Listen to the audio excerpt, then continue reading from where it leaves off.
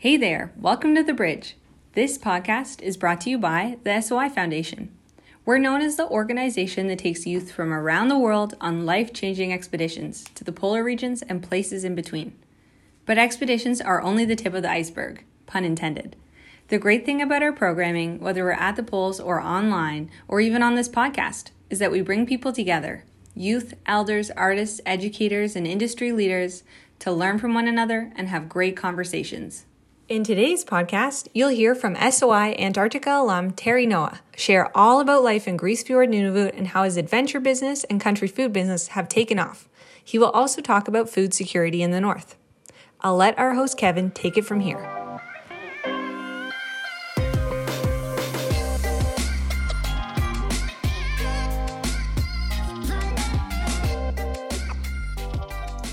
Welcome to the SOI Bridge podcast. My name is Kevin Huo, a 2015 Arctic SOI alumni, and I'm here talking to you and speaking to you on the lands of Alaska Native Nations here in Fairbanks on the Trothieta campus located at the ancestral lands of the Danaw people of the Lower Tana River. On today's episode of the SOI Bridge, we will be talking about Arctic food security with Inuk guide, hunter, and business owner Terry Noah. Terry Noah is from Asutiq, also known as Grise Fiord, and has another name to it. So we'll talk to Terry about that more. But Terry is a SOI Antarctic alumni, and as I've heard, and as we will hear today, Terry is a person of many talents. Terry, welcome to the show, and how are you doing today? Thank you. I'm doing good. How about you? It's a little cold up here in Alaska, but still manageable. So I'm sure we're making it through. But yeah, Terry, can you tell us a little bit about yourself? Yeah, I'm Terry Noah. I'm a Students on Ice alumni for the Antarctic expedition in 2009. I'm from Grise Fiord, 28 years old, and I'm here ready to talk more. So you mentioned Grise Fiord just now and Asutiq, and we've talked a little bit about it, and I've did some research on it initially, but I heard it's the place that never melts. Could you explain what is that, and why did we get that from? It sounds a little weird, but up here, it's in the summer, it stays pretty cold all year round. So they gave it that name because the mountains here keep the snow and ice all year. It doesn't melt. So that's why it's called the place that never melts. Yeah, I love that name, and it definitely does make it seem like a whole nother world out there. But Terry, could you tell us a little bit maybe of what Grise Fiord is like living there, and maybe where it is geographically? So Grise Fiord is one of the most northern communities in the world. It's at the very top of Canada on a little island called Ellesmere Island. It's on the south side of Ellesmere Island. There's about 140 people living here. It's pretty isolated, far away. It seems like you feel small sometimes, but it's a very friendly community. Everyone is very welcoming, so it feels like home.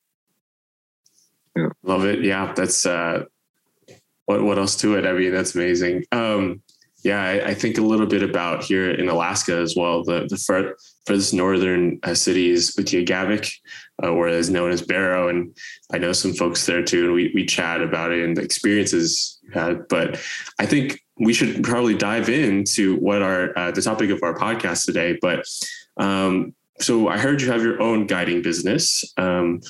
Could you tell us a little bit about what that is? So I own an outfitting guiding company I call it Outfit Adventures. We guide clients from wildlife photography to landscape tours, maybe even scientists doing workout on the land. I started it in 2019, and so far, everything's looking really good. There's clients booked for the next few years, and yeah, it's working out. Could I ask Terry, maybe as a follow-up, what inspired you to start this business? it definitely seems like a great avenue and opportunity for you to kind of bridge the gap, and allow to show people and respectfully your home. What was the inspiration behind it? Ever since I was young, I've always wanted to find a way to work out on the land. I haven't really enjoyed being in an office from previous work. So I decided to figure out a new way I could make some income while enjoying it at the same time. Also, there's no daycare up here, so our kids would be home and both of us can't have a 9-to-5 job. So I needed to figure out, a business that I can have my own schedule with and that I enjoy doing. So I decided to try start this touring company, and I really enjoy it. To any of our listeners who are interested maybe in visiting you and maybe joining Sutik Adventures, you'll definitely share some more information with us later on. But what is an example, like a good day of guiding us through Sutik, an example? So far, I haven't done much guiding since I started the company because of the pandemic. All the clients that I have booked for the next few years have been delaying because they can't travel into Grise Fiord or into Canada. But a good day is a whole day out there with beautiful weather, good company, and good food, and finding what we're looking for. That would be a perfect day for guiding. I'm excited, and hopefully to all of those that booked with you, they'll join you soon. Speaking of food, Terry, you're blowing me away. You're not just a singular talent. You don't just have one business. You have another business as well, and I believe you have a country food business. So beyond wanting to escape an office, you love food. How come? And I think we all know the answer to that, but. Yeah. As you know, guiding is not an all year round business. There's seasons on it. So I needed to also figure out what I can do in the meantime when the guiding season is not open. I love hunting. I'm always out hunting. So I decided, why not start a country food business, like a butcher shop, provide traditional food in other ways, like cut them into steaks or grind them up, make jerky. And from watching Facebook, I noticed there was a lot of people asking where to get country food. And so I decided maybe it's a good idea. I could start hunting, since I'm always hunting, see if there's an opportunity for selling country food. And so far that has really, really been successful. So I think it's going to continue for many years. Yeah, I love that you took an issue within your community, or a need, a want, and made it into a successful business, and that also pairs with something that you love. There's that saying, Terry, I think maybe you've heard of it, but they say, like, if you love what you do, if you're passionate about what you do, you don't work a day in your life. And Terry, you're living it. So I think that's the best way to say it. So your butcher shop, we've heard that you've also had some new upgrades, and maybe you can talk a little bit about what it's like, also like creating a butcher shop and kind of producing, which is of course hunting, but then also selling it to different people. How does that transaction work? So my butcher shop took a couple years to get all the equipment that I have now, but it's a little building, fiberglass building that my father purchased, and since it's insulated, I figured I could keep it warm throughout the winter. With that, I decided to get equipment also, like vacuum packers, dehydrators, meat grinder, bandsaw, and all those things.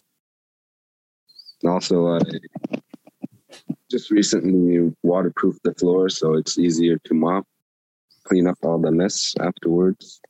But yeah, so I go out hunting and I catch the animal and I bring it back to my butcher shop, process it the way I want, and then package it. Then I usually post it on my Facebook page. It's called Ausito Adventures.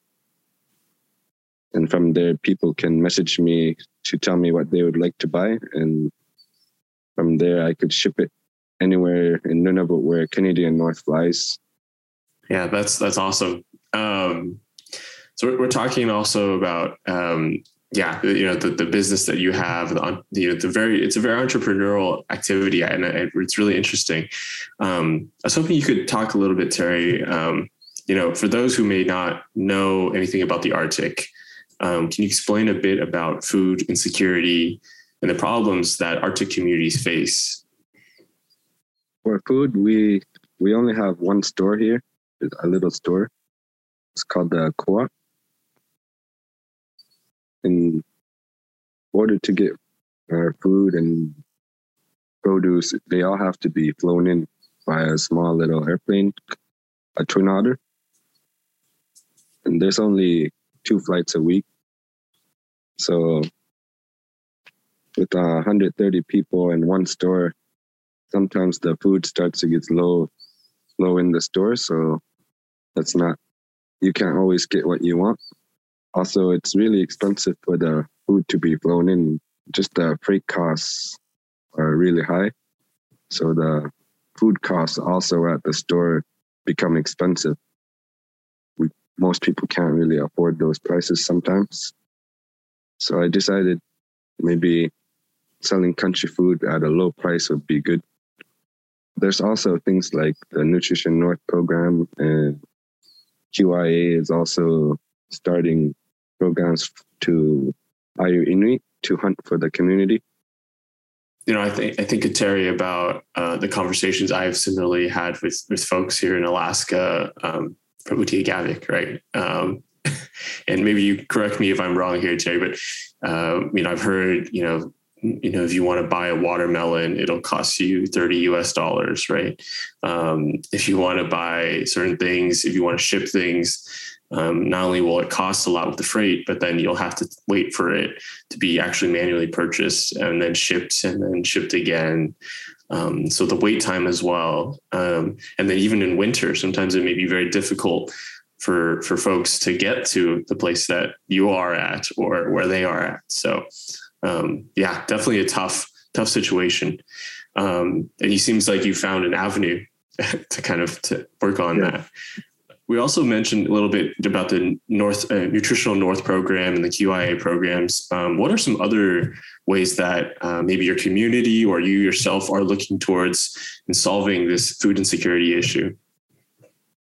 I haven't heard anything else happening yet with solving the food insecurity other than the Nutrition North and the QIA program so far.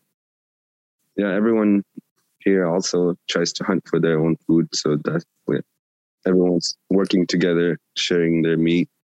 So Terry, as I can tell, and as we discussed, both the Arctic food security issue, likewise with your entrepreneurial spirit of starting this Ausito Adventures, which is both very, very unique.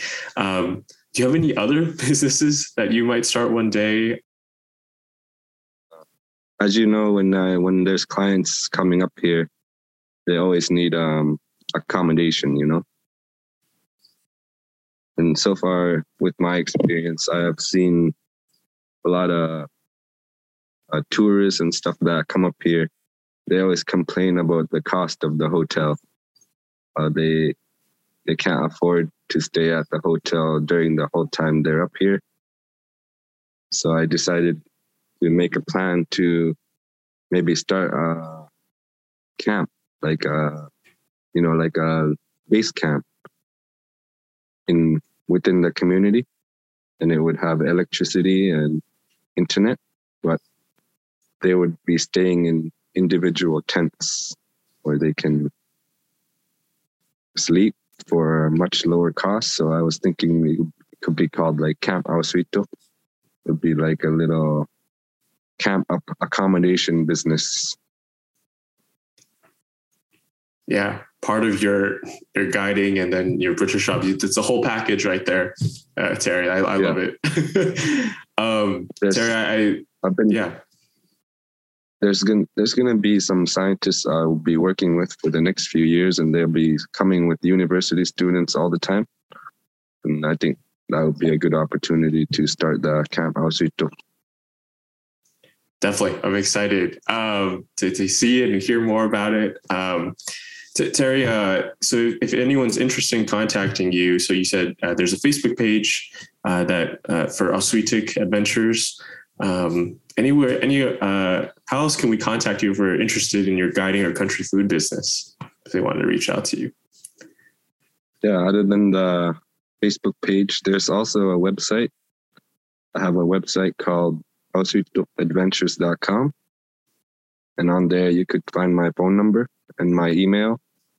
And you could reach me and make a reservation through any of those. That's amazing, Terry.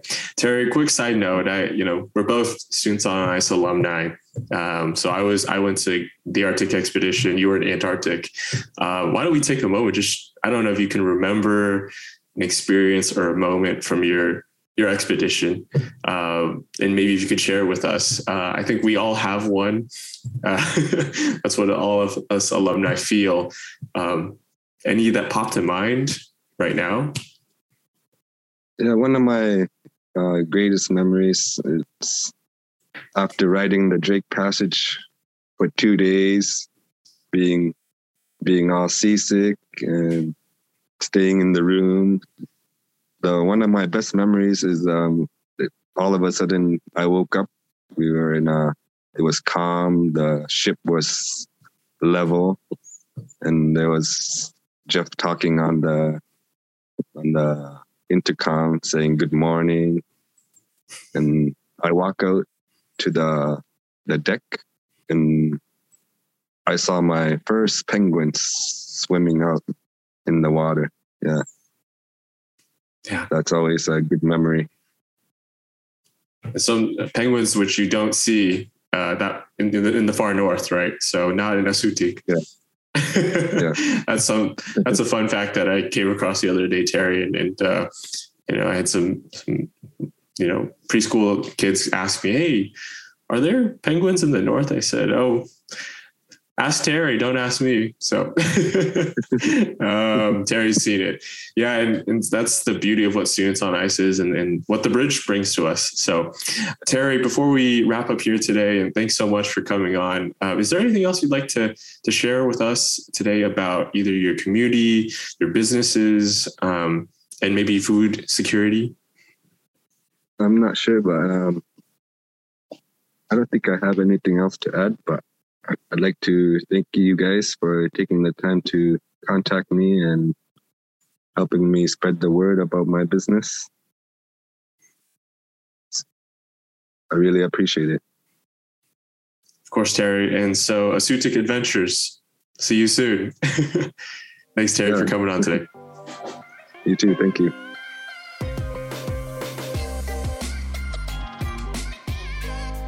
Thank you for listening to this episode of The Bridge, brought to you by the SOI Foundation. If you want to learn more about Terry Noah's businesses, check out his Facebook page, Ausuitic Adventures. If you are interested in hearing more episodes of The Bridge, follow us here to get notified when we release new episodes, or check out our other content on soibridge.com. Until next time, thank you for joining us here on The Bridge.